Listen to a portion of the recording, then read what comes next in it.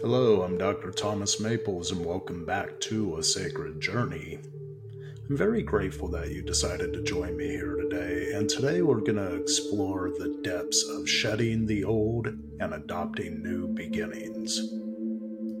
New beginnings create a new you. They're the means by which we can envision a goal, plan for that goal's intent, chart a course, overcome obstacles, and eventually advance confidently in the direction of that dream or goal or aspiration we may seek to achieve. Let us start with a poem on Psyche's work. Have you ever noticed how life unfolds, much as the seasons effect on a tree? We're born, aspire to great heights, to one day fall in the cold winter's night. A wise bard, Robert Bly, once replied, "It is not our job to remain whole. We came to lose our leaves, like the tree, and be born again, drawing up from the great roots." That was Robert Bly. In losing ourselves, we ground, root, and ready ourselves to be found. But to what end? To know that is where our adventure begins. May blessings find you, my friends, on your adventure to believe. Chart a course and advance confidently in the direction of your dreams. The new year is now underway, and I wonder what we could take from the prior year in order to create new beginnings. Let's say balance between heart and mind, body, mind, and spirit. The longer I've practiced psychotherapy, the more I'm convinced and have become convinced about the need that we have to create balance in our lives. Now, the adage body, mind, and spirit comes to mind from this perspective. But what does it mean from the standpoint of creating physical harmony, emotional harmony, and spiritual well-being in our lives? I cannot help but fathom our need as a collective to secure our health. A healthy body creates a healthy mind. In essence, when both operate optimally, the spirit of life is allowed a place to create new heights.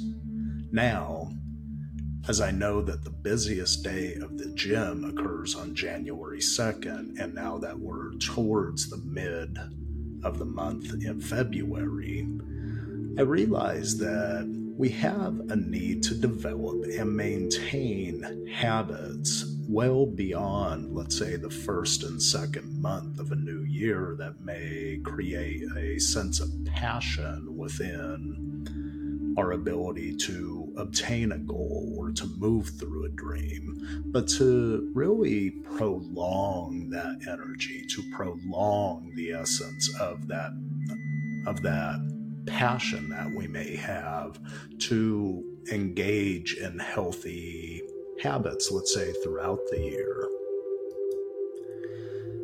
Now, what can we do to be mindful of new beginnings for this year?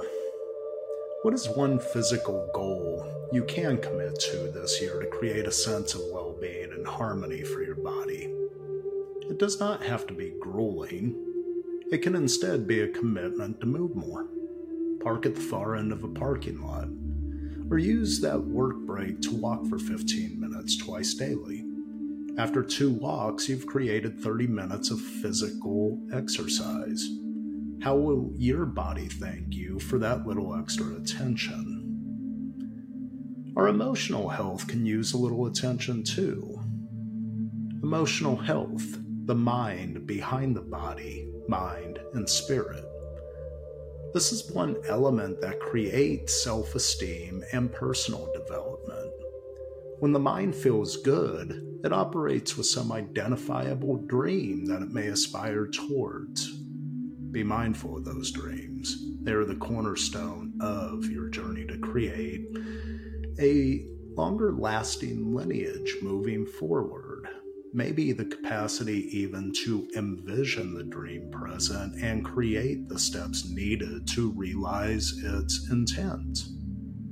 How can you create a little bit more of the good stuff in your life, those happy emotions that make life more enjoyable?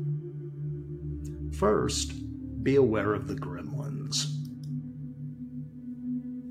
What robs you of your time?